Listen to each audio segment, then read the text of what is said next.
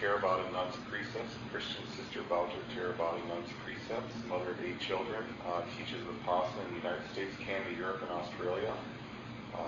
She's a psychology and religious studies professor at Minnesota State University in Mankato, and she offers spiritual guidance and writes lectures on spirituality. You also have a website of your own, don't you? www.resecum.org. And if you want to get on her email list, you can speak to her afterwards, or you can speak to me, and I'll get your email address and make sure that you can get emails from her as well. So thank you so much for being here. Appreciate it. Thank you. Oh, you left out something very important, that I live with my 4 cats right now. The people who know me know they're important. Well, it wasn't on your bio, so. Usually when I speak here, there's some of you, of course, have heard me before. You know that I usually speak I put the teachings in an interfaith perspective usually, because the relationships among the different traditions is very important to me. Tonight's talk is a little bit different. It still has an interfaith perspective, but rather than talking about one of the teachings like I usually do, I'm giving a talk that I did at one of the retreats that I read last year. I had learned that an awful lot of people are confused about the different types of meditation, and they don't know the difference between, well, what's the difference between this and this and that and that and the such. So I thought I would do a clarifying talk explaining major types of meditation and what the aims and goals of each are, and some examples of each of them, to sort all of that out so that people are clear about what forms there are. I doubt that people in this room have some of the confusion that ordinary people out in the world would have, but there are some similarities between meditation and some other experiences that people sometimes confuse with it. And I'm going to say just a few words about that so that if you have anybody ask you, you can have a pretty quick answer. One is, some people say, well, isn't it just self-hypnosis when you're meditating? You know better, but the best answer to give to people about that is that when you're hypnotized, you're giving the hypnotist the power to define reality for you. And when you concentrate deeply on his or her voice, that becomes the only reality for you. So what they tell you is real becomes real for you. Like they say your hand is so light it's floating up to the ceiling. It will do that. This is if you can get concentrated enough on the hypnotist's voice to have it become your sole reality. Some people can't, and then they can't be hypnotized. And of course, obviously, that's not what we're doing. We're exploring reality rather than putting a definition on reality. So I think that's the quick answer you can give people who ask if it is self-hypnosis.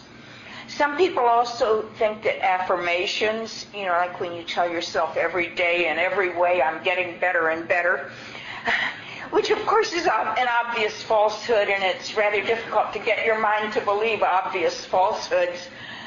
But many people do practice affirmations and find it useful for them.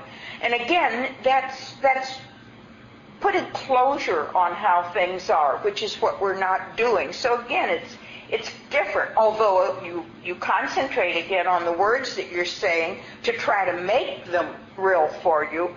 But it's, again, different from the kind of exploration of reality that we're doing. Those are the two major things that people ask, aren't they the same thing?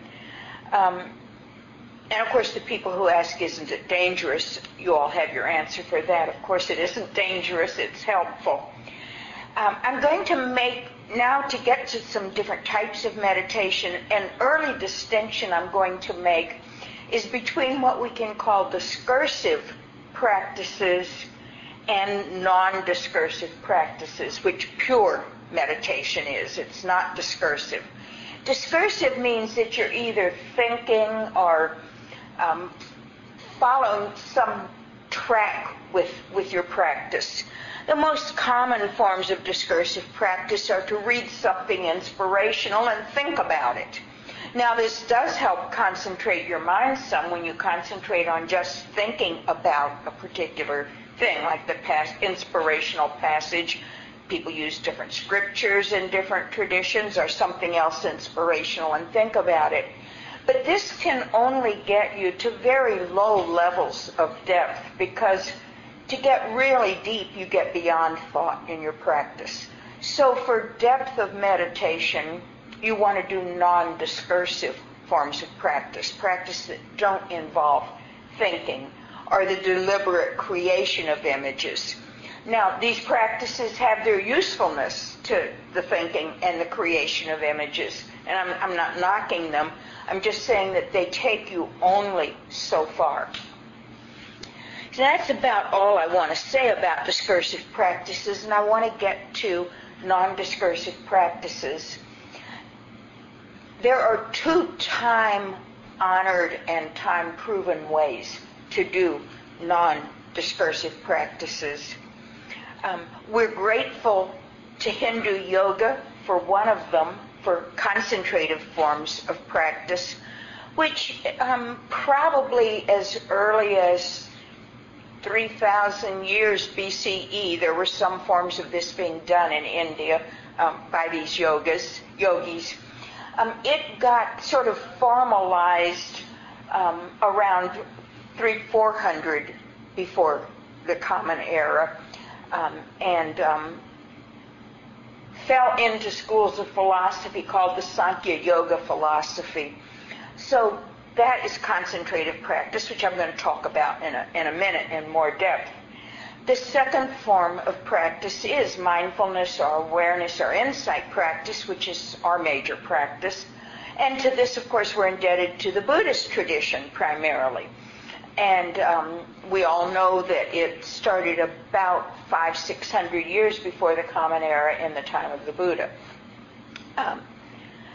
In the mid-20th century, when the Beatles found the Maharishi Mahesh Yogi, he knew that he had a cash cow because he had the Beatles behind them, and he said that he was going to develop a form of meditation that Westerners could do.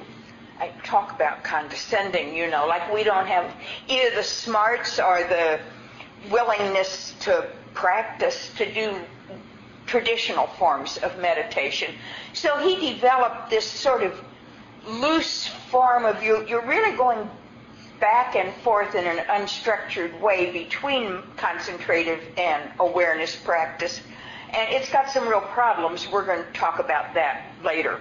But first, I'm going to start with the oldest traditional, long-standing, time-proven form, which is concentrative. This does appear in the Buddhist tradition, of course. If you have ever practiced loving-kindness practice, which is common, or metta practice, which is common in our tradition, that's a form of concentrative practice. In some schools of Buddhism, they do sacred word or mantra practice. They might use the name of the Buddha or some other single word that they concentrate on. Of course, we're concentrating on a phrase when we do loving kindness practice. The idea in concentrative practice is that you choose an object of practice and try to keep your attention on it. And everything except that chosen object of practice is a distraction. And as soon as your attention strays from that chosen object and you realize that it strayed, you're to bring it back immediately to your chosen object. There are various chosen objects we can use. You can use an object that is an attribute that you want to develop. That's what the loving kindness practice or its related practices of compassion and sympathetic joy and equanimity are about. You want to develop this particular beautiful mind state of having a gentle, loving heart toward yourself and other beings. And so you do the practice because it fills your mind with that kind of an attitude and tends to drive out everything that's incompatible with it. the proper method of going about this is that you use the words or the phrases as an anchor to keep you on your object, but you're also supposed to be mainly paying attention to the meaning of the words that you say and the person that you're blessing when you call down these blessings. So you'll really have all three of these things in your attention. The words are not just to be empty rattling. They're to be with the meaning of what they're saying, each of the blessings that you're calling down. And when we're with it in this way, we gradually build the strength of that attitude of loving, caring in our mind, which, as I say, drives out what's incompatible. Sometimes the chosen object can be a visual object. People will use a candle flame or an inner image. Common ones that are used are a diamond in the location of what's called the third eye for wisdom, or a rose in the heart, which is another idea supposed to be developing love, because so you can use a real or imagined image.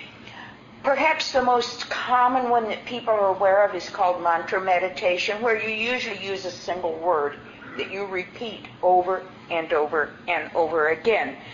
This is the traditional way of doing it in Hindu yoga. The teacher will give you a mantra or sacred word. If it's done within a long-standing tradition, what they do is they see what they see in you of the divine and give you a word that draws out or develops that attitude within you. Although sometimes they will give a temporary mantra to a person if they see that a particular trait needs to be developed, or if they need a mantra that will make them see something about themselves that need to be seen. This was my major practice before I found mindfulness practice, and I put about a dozen years of pretty intensive practice into Hindu yoga. And one of the men initiated at the time that I was initiated started complaining almost immediately that he must have gotten a really rotten mantra, because he was angry all the time ever since he got it. Well, word got back to the teacher, and the teacher said, now that you realize what an angry person you are, I will give you another mantra. So it was designed to draw out his awareness of that particular attribute. There are mantras that can be used to develop various paranormal powers. They encourage people not to go for those. They're much better off doing a mantra that is purely spiritual practice, because the sideshow tricks, I mean, they might be fine, but if you want to be able to shoot flames out of your mouth, hey, if you need fire, you can strike a match, you know? You don't need to take a mantra that will teach you how to walk on water. There are bridges and boats, you know, so you really don't need to develop these kind of esoteric skills. But there are some people who go for them, and there are some interesting things that you can see if you travel to the right places where people go for doing these kind of things. A book that some of you might be familiar with, it's been widely available in paperback, is called Autobiography of a Yogi by Paramahansa Yogananda. You don't have to remember his name, because Autobiography of a Yogi. And it's very interesting because it discusses normal practice, but a number of these various esoteric things. And it's an interesting book to give you a look inside some of the variety that exists within Hindu yoga. However, if you're going to work with somebody who's in a genuine spiritual tradition they will want to give you that mantra that draws out in you that which they see of the divine within you. So all the other is kind of sideshow. And there's to be the continuous repetition. If you're doing loving kindness practice, as I said, of the phrases, if you're doing a mantra practice, sacred word practice, continuous repetition. I have a quote here from a yogi. Why should there be repetition? The sum total of impressions lives in the mind. They become more and more latent but remain there. And as soon as they get the right stimulus, they come out. Repetition is the great stimulus. And it goes on to explain that what repetition, continuous repetition, does is deeply engrave in our minds whatever the meditation object symbolizes. And it eventually leads to a continual subliminal awareness of itself, of the sacred word. Some of you might be familiar with a lovely little book called The Way of the Pilgrim, which is the story of a man in Eastern Orthodox Christianity somewhere in Russia who had read in the Bible that it says pray always, and he wanted to learn how to pray always. So he found himself a teacher who told him, well, just keep repeating over and over again, Lord Jesus Christ, have mercy on me. And so the man did. He walked about as a pilgrim, continually repeating it, and eventually, and this happens with any mantra practice, and it happened with mine, and I imagine some of you might have done this form of practice before you found mindfulness also. It is pretty continually there. All you have to do is become the least little bit inward tuned, and there is your sacred word or whatever else it is that you concentrate on. Teresa of Avila, a Western Christian saint, whom those of you who have heard me talk before, and she's one of my major ones that I like to talk about, she used the humanity of Jesus as her meditation object and meditated on Jesus in different stories in the scripture. And she said at one point, although I'm not saying I actually saw anything, she wasn't hallucinating or anything, she said it was like Jesus is with me all the time, that constant sense of presence. And that's, if it's a visual object, there can be that sense of continual presence. At the Sri Aurobindo Monastery in India, which is one of my favorite places in the world, it's in Puducherry, India, one of the teachers there who recently died, he was very important to me, he told me that there's never a minute when Sri Aurobindo and the mother, who was his co-teacher, aren't present to him. Well, his meditation object had been these two major teachers of his, so he had that sense of their continual presence with him. We do have to understand that although some people misunderstand this and think that someone's actually saying, well, Sri Aurobindo's with me all the time, or Jesus is with me all the time, it's the meditation object that's with you all the time. And although the meditation object stands for Jesus or Sri Aurobindo, it's the meditation object that becomes your constant companion. This is important because some people might want to claim things beyond where they are if that's not understood.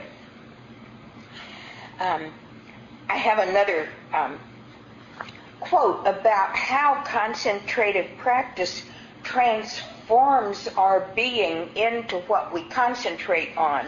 And this is from another Eastern source. When one meditates, one is like a piece of crystal.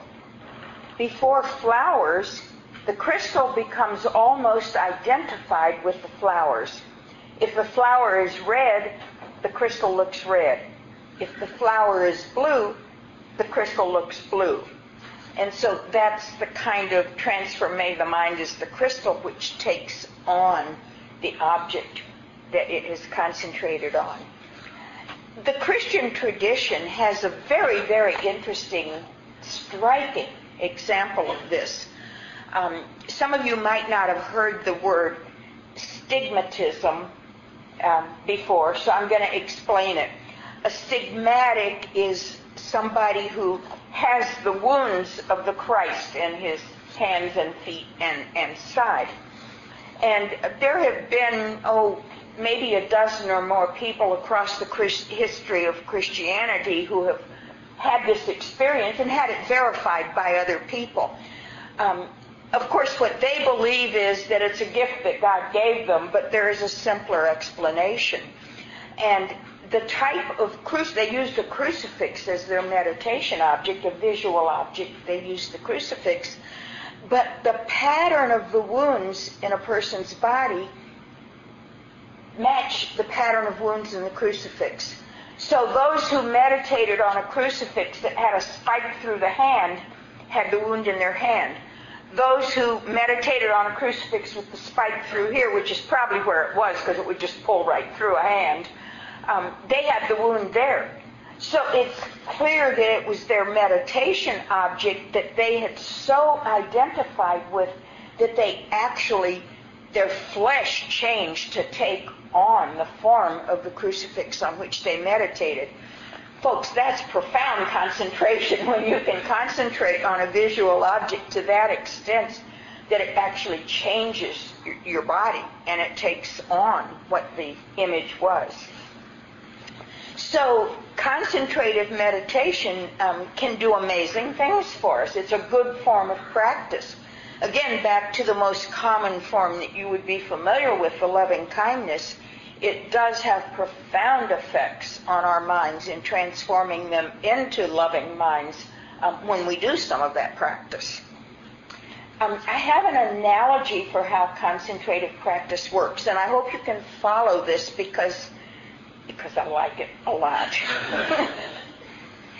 They say that when you concentrate on a chosen meditation object, the mental vibrations on that object occur with increasing rapidity. People who have worked with the loving kindness to get to a real depth of practice know that the phrase sort of collapses and it's all together there all at once. So it's like coming faster for you.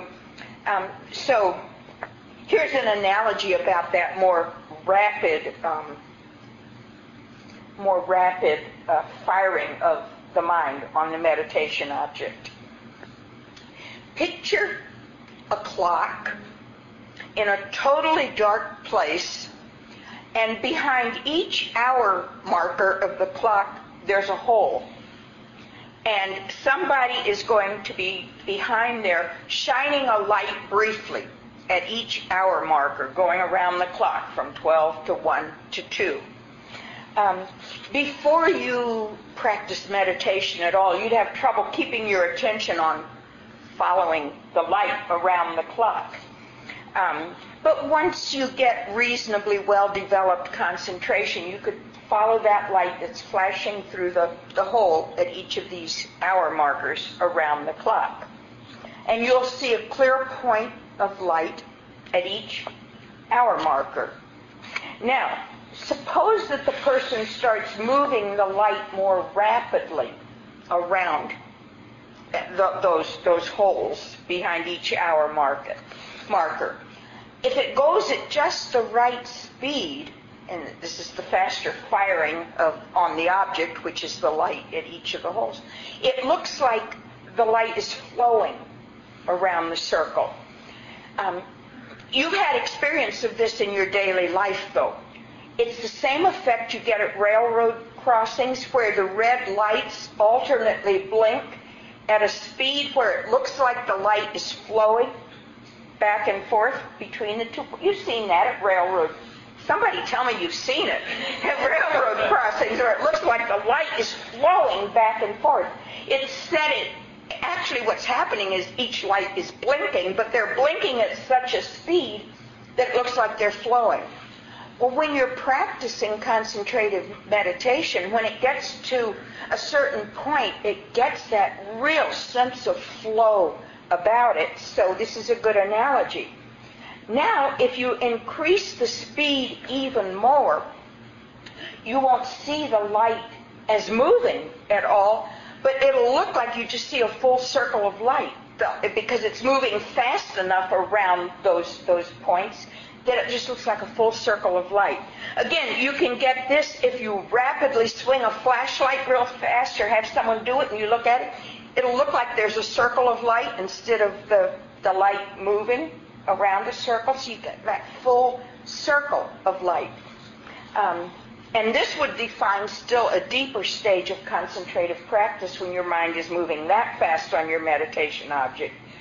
Now you can go even faster. And when it goes faster, the flashing light is moving so fast around that circle that you can't see it at some points on the circle because it's left before you were able to see it. So you'll experience the circle of light as if it's full of holes or space, or if a gauze or filter is covering it. And again, there's a daily life for those of you who fly and who have ever flown in a prop jet airplane.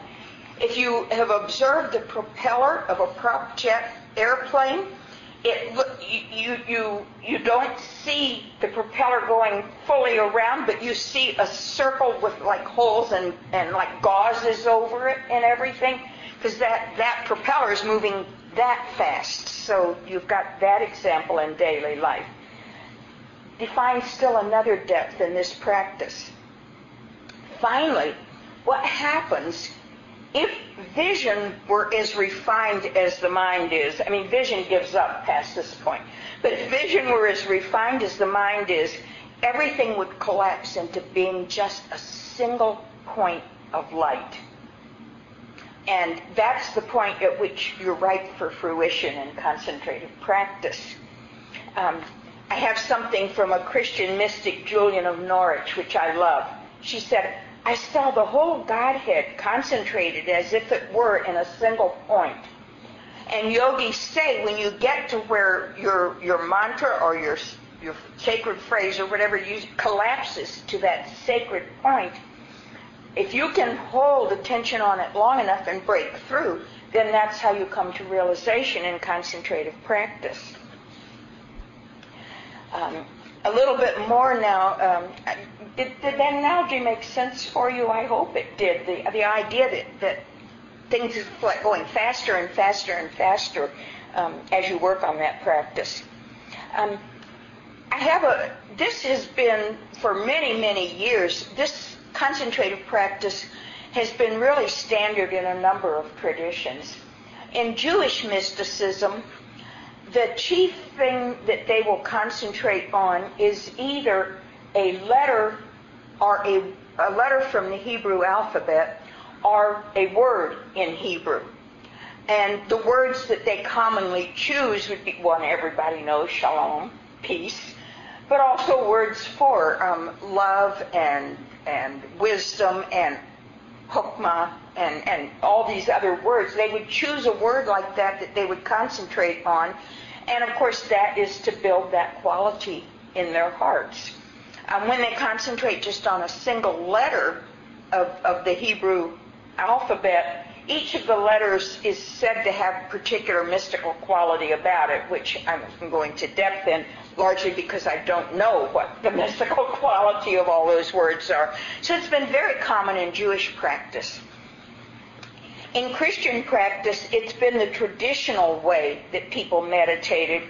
And a man named John Cashin brought it from the East into the Western Christian church. And undoubtedly they had gotten it from, the Eastern church had gotten it from India originally. You remember I told you that pilgrim who wanted to pray always was Eastern Orthodox. So they had been doing it before the Western Christian church. And John Cashin brought it into the Western Christian church. And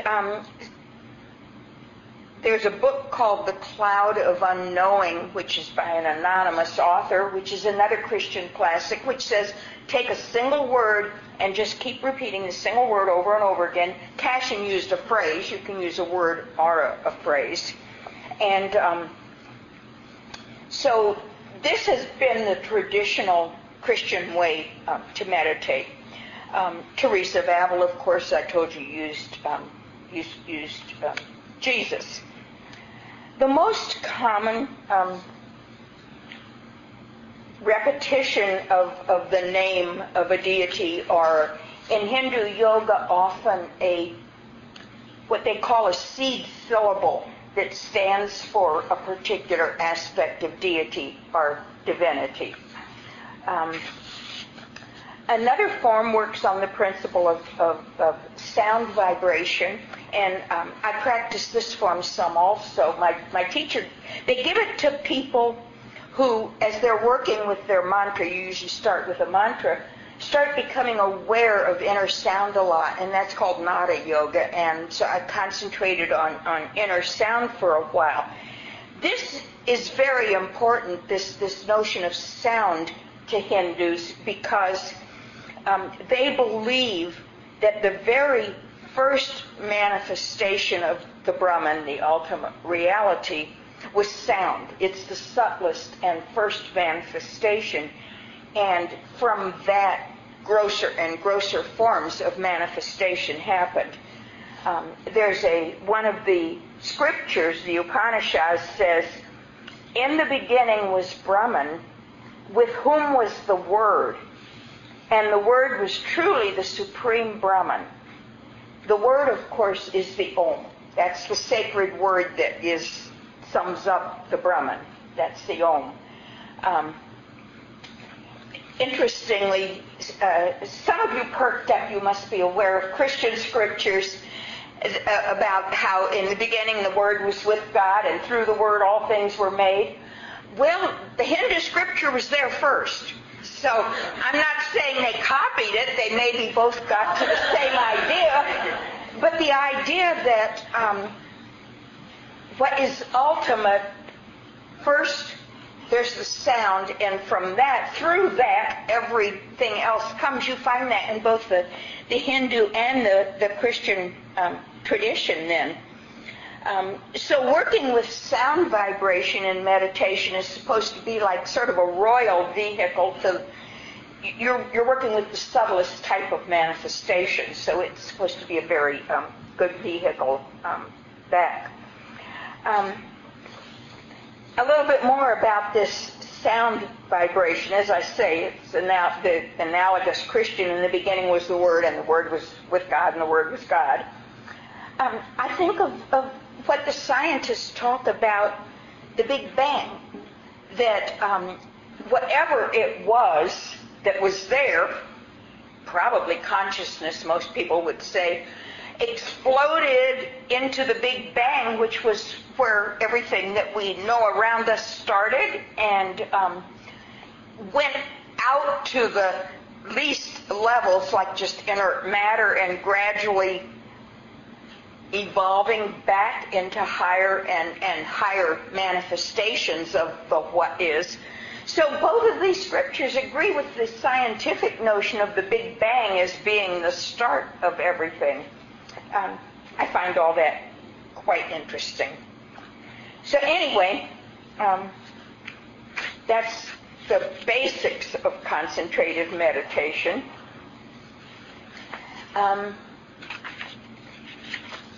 Awareness or mindfulness meditation, with which you're all familiar, but we could talk a little bit about it anyway. This does not appear, of course, to have a long history in places outside of the Buddhist tradition. But if you look for it, you can find it. And I have found it in a number of places in the Christian tradition, one of which is the mystic John of the Cross, which is, as you know, is another of my favorite Christian mystics. But there's Brother Lawrence of the Resurrection, who said, "I find God among my pots and pans as readily as I do in the chapel." So, I mean, he was mindful. And he talks about mindfully doing your work. He says, you're being distracted if you're not pulling full attention on what you're doing when you're doing it. I mean, if that's not mindfulness practice, tell me what is.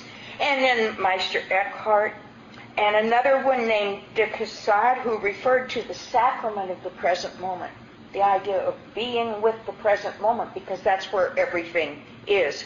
So although people say this doesn't have a long Christian history, it does have some. Now, of course, you know the method here, at least in the Mahasi or mental noting style, the style that I believe Mark teaches. He doesn't teach Goenka body scanning, does he? He teaches the Mahasi. It's exactly like the exact opposite of concentrative practice. You let the meditation object choose you. And so you will have various meditation objects as your attention is drawn to different ones. And the idea then is to get in full, completely giving yourself to being with the meditation objects that draw your attention, And to try to observe all these experiences without getting lost in them or being overwhelmed by them. And eventually you start getting in touch with the full range of your mental and bodily experiences. So our meditation practice will have many different objects. And as you know, we practice with a disciplined format, so it's not just sitting and letting your mind wander. When you don't get lost in the stories that your mind wants to write about your experiences, and of course we all know how easy it is to get lost in the stories that our mind wants to write.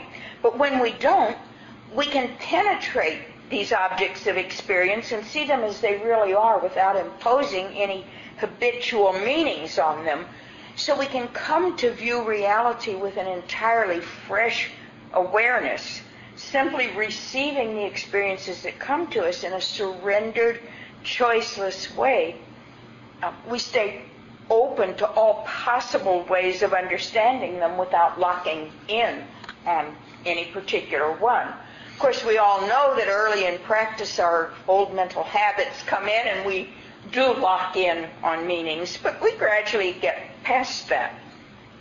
So what awareness practice will do when it draws us to these different objects of attention is it will start dredging up all our unfinished moral, emotional, mental, and even bodily experiences to help heal them and unify our beings.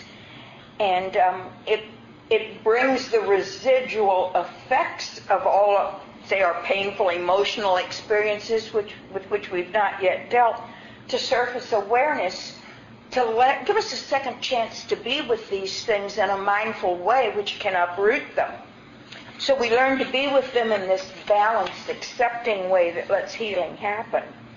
And the profound effects on physical, emotional, and mental health that such practice produces makes our life management much easier. There are people who use this practice as an alternative to psychotherapy. As some of you know, I've done a number of the 3-month retreats at Insight Meditation Society in Barrie, and I've run into a lot of people who have said, doing the 3-month retreat instead of psychotherapy, it'll do a better job and it'll be faster. And very often, they're correct. Awareness practice also almost forces greater care with our conduct because it draws into our awareness everything that's out of harmony in our lives and brings a rather inescapable and sometimes painful self-knowledge. It produces a dispassion for lesser things and can lead us to the conclusion that happiness lies only in spiritual fulfillment. And as it brings up all the things that our minds have been clinging to so that we can release them, it accomplishes a kind of necessary self-emptying if we're going to be getting them clean enough to eventually touch Nibbana. So we see beneath surface realities then, and this leads us to an understanding of emptiness, seeing it as the heart of all that is. And I have an analogy for that, for this practice, which is a parallel one to the one I had for concentrative practice. And this analogy is going to be looking at a finger under a microscope. Before you do much practice at all, you'd have trouble keeping your attention on the finger. It would be wandering repeatedly. But when you get a little bit of concentration, you can look at the finger. If the microscope is very low power, you're going to see a solid-looking thing there when you look at that finger. But increase the power of the microscope enough, and you can start seeing movement occurring within the matter that makes up the finger. And this is when, our practice reaches the depth of starting to see change and movement much more readily. And of course, seeing that change, seeing anicca, impermanence, is a very important part of our practice.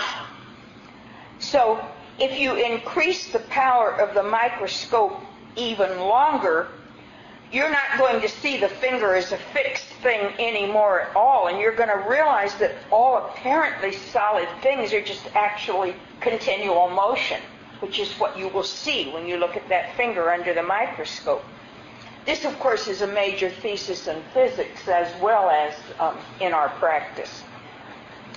Make the magnification greater, and you'll see the rapid rise and fall of all the various processes occurring within the matter, making up the finger. Innumerable things are happening at mind-boggling speed, so rapidly that you can't possibly track all of them. And of course, our practice reaches that point where we're seeing with such clarity and so many things that it's just continual motion. If you were able, and I don't know if they can get microscopes to do this, but if you were able to increase the power of that microscope even more, you would start seeing the space, the emptiness in between the pulses of the experiences making up the matter of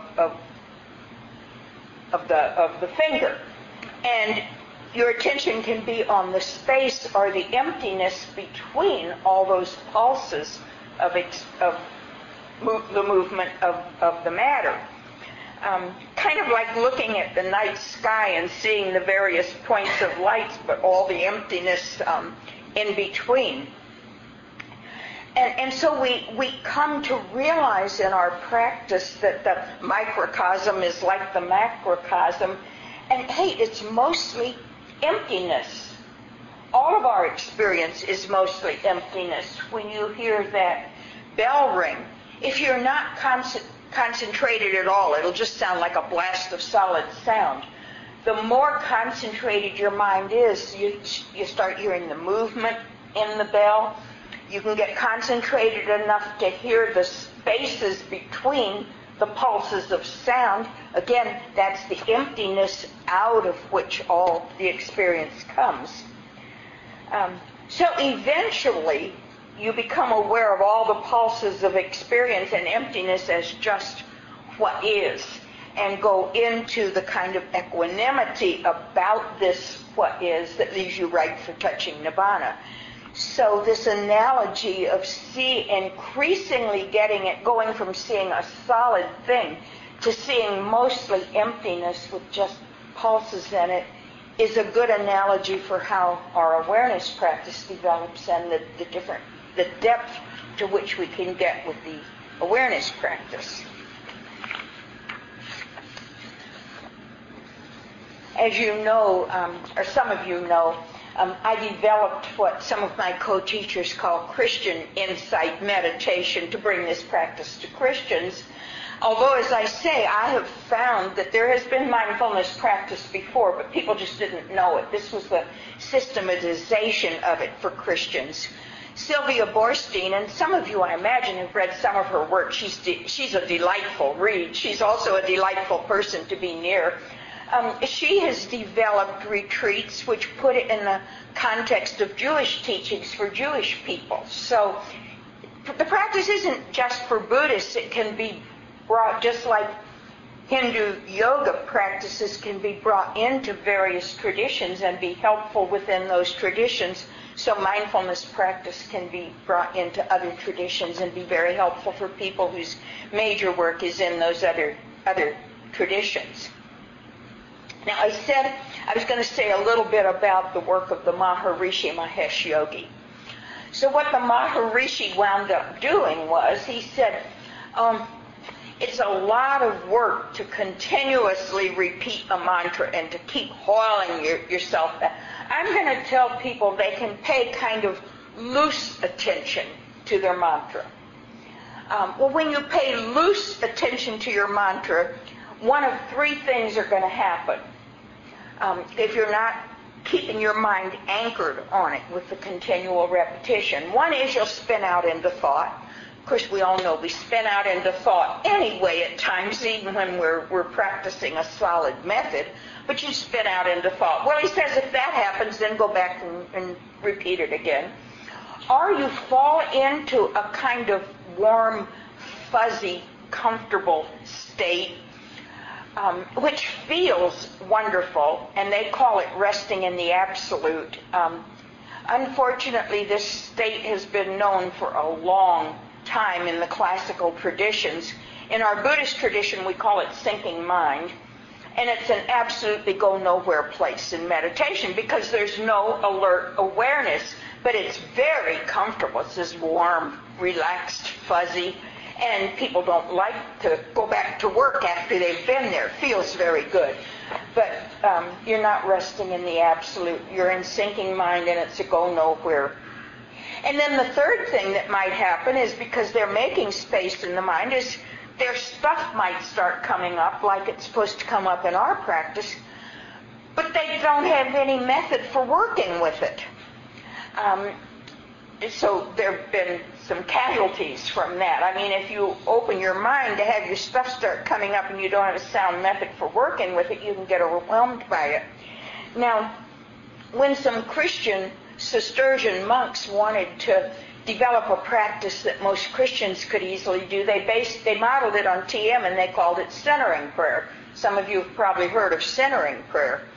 Well, I don't go looking for them, but I get these moles in these different traditions who come and report things back to me.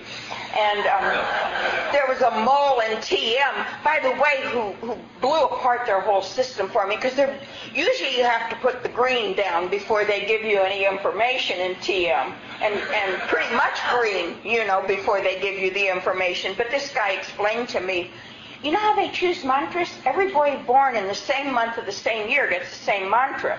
So it's not anything unique about you except that you share a birthday month with other people. And they just have these books. This guy told me that he had thought they didn't know what they were doing, and then when they invited him to be an initiator, he knew they didn't know what they were doing. So he now does mindfulness practice. So anyway, I learned all their little secrets like that, and about people being blown out of the water sometimes by it. Well, they're having the same problems with centering prayer, and I have a mole who gives me information about that also. And they're backing off now. They're telling people, don't stay with that other stuff more than a minute before you go back to your sacred word. Well, they go back far enough, they'll be back to classical concentrated practice. But now they're telling people, don't stay with your stuff more than a minute, because on their retreats they'd have people who were just freaking out all over the place because they didn't have a method for working with that stuff.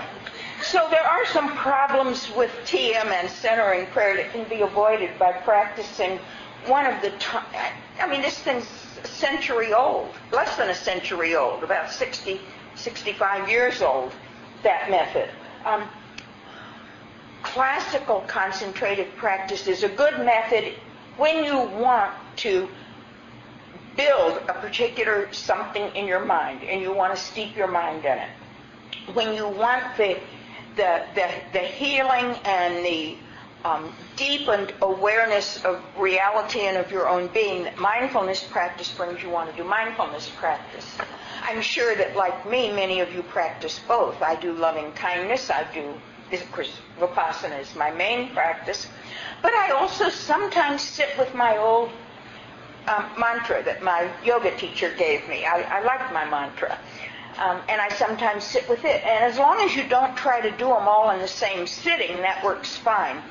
But when you're doing Vipassana, you do Vipassana. And when you're doing concentrative practice, you do concentrative practice. Of course, there are many other forms of Vipassana. The Mahasi style, which is the most widespread. There are others where you direct your attention some, like the body scanning method. But all Buddhists, the basic heart of their meditation is mindful awareness, however they wind up getting to the mindful awareness. So what does TM and centering prayer give you? The one consistent finding in research done by people other than the TM people who find all sorts of things is it is relaxing. And it is very relaxing. And to go into that sinking mind state is very relaxing. But you can get relaxation from relaxation exercises or from doing one of the traditional forms of practice also, or exercise. So anyway, to sum up, it's about time I did that. The classical time-honored traditions are concentrative and awareness practice. They involve maintaining continuous attention on a meditation object, a chosen one in concentrative practice, and one that chooses us in our Mahasi-style Vipassana. And they promise to lead you all the way if you do them faithfully. And I think I'll stop with that, and I'll take any questions that people might want to ask me.